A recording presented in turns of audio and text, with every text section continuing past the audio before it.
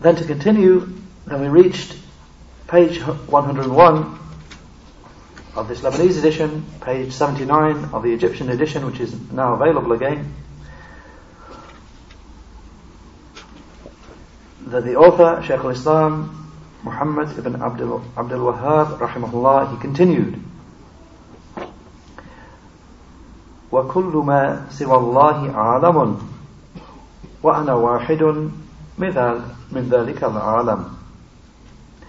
And everyone besides Allah is an alam, and everything besides Allah is a created being, and I am one of those created beings. The point that everything besides Allah, having just explained that Allah is the Rabb, the Lord and nurturer of the alameen, of every alam, then Shaykh al-Islam mentions what this word alam, which is in the plural being alameen, being everything, as he said, everything besides Allah is alam, and I am one of those, one of that alam, one of those created beings. Shaykh al-Fawzan, hafidhahullah, he said in explanation, then the Shaykh, rahimahullah, he explained the manner in which this ayah is used as an evidence.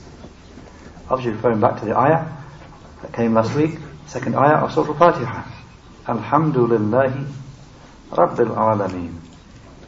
The explanation that all praise is for Allah, the Lord of the whole of creation.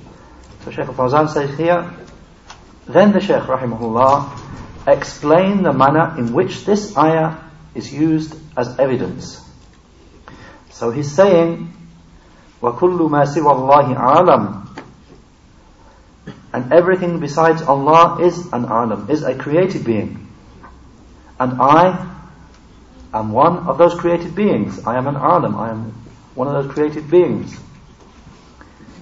So therefore Allah is my Lord, Allah is my Rabb, because he said because Allah is Rabbul Alameen, Allah is the Lord of all of the Alameen, Allah is the Lord of all of the created beings, and I am one of the Alameen, I am one of the created beings. So no one is able to say, I have a Rabb, I have a Lord, besides the Lord of the Alameen, besides the Lord of the creation. Neither an unbeliever nor a Muslim. This will not be possible ever, and no person with intellect will say it. The Shaykh said, this is a proof for the rububiyyah. This is a proof for the lordship of Allah, the mighty and majestic. And since he is the Rabbul Alameen, since he is the Lord of the whole of the creation, then therefore he is the one deserving worship. Because he is the Lord of the whole of the creation, therefore he is the one deserving of ibadah, of worship. And this nullifies the worship of others besides him, he, the perfect and most high. And therefore after it he said, إِيَّاكَ نَعْبُدُ وَإِيَّاكَ نَسْتَعِينُ.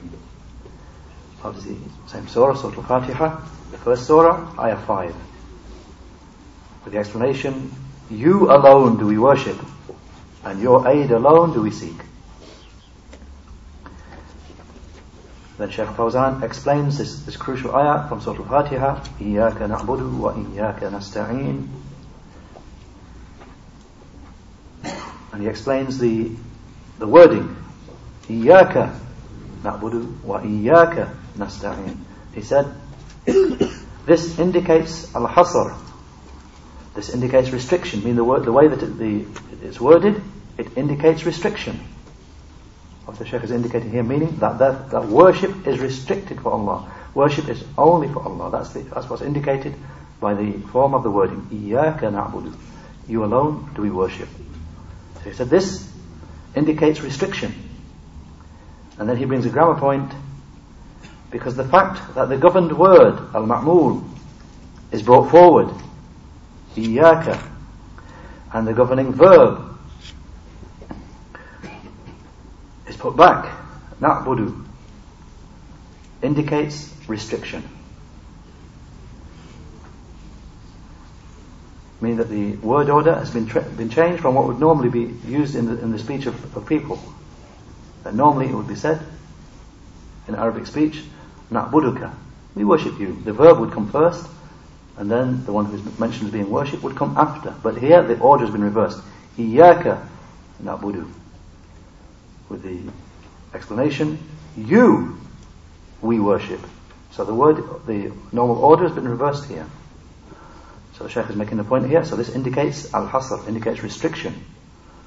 He said, so iyyaka, you, na'budu, we worship, is different to na'buduka. It's different to just saying na'buduka, we worship you.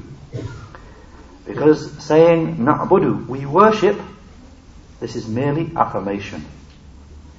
I mean, if it were to be said na'budu, na'buduka, we worship you, all that would mean was affirmation that we worship the one that we're mentioning that we worship. A mere affirmation. But it would not be a denial and a negation of the worship of others. So the Shaykh said, however, iyyaka na'budu. However, the wording as it occurs in the ayah, with the explanation, you we worship. This includes an-nafi wal-ithbat. This includes negation and affirmation. Meaning, la na'budu ghayrak. We do not worship anyone else besides you. And when the phrase is put like this, iyyaka na'budu, and it means you alone we worship. We worship you, an affirmation of the worship of Allah, and negation of worship of anything besides Him.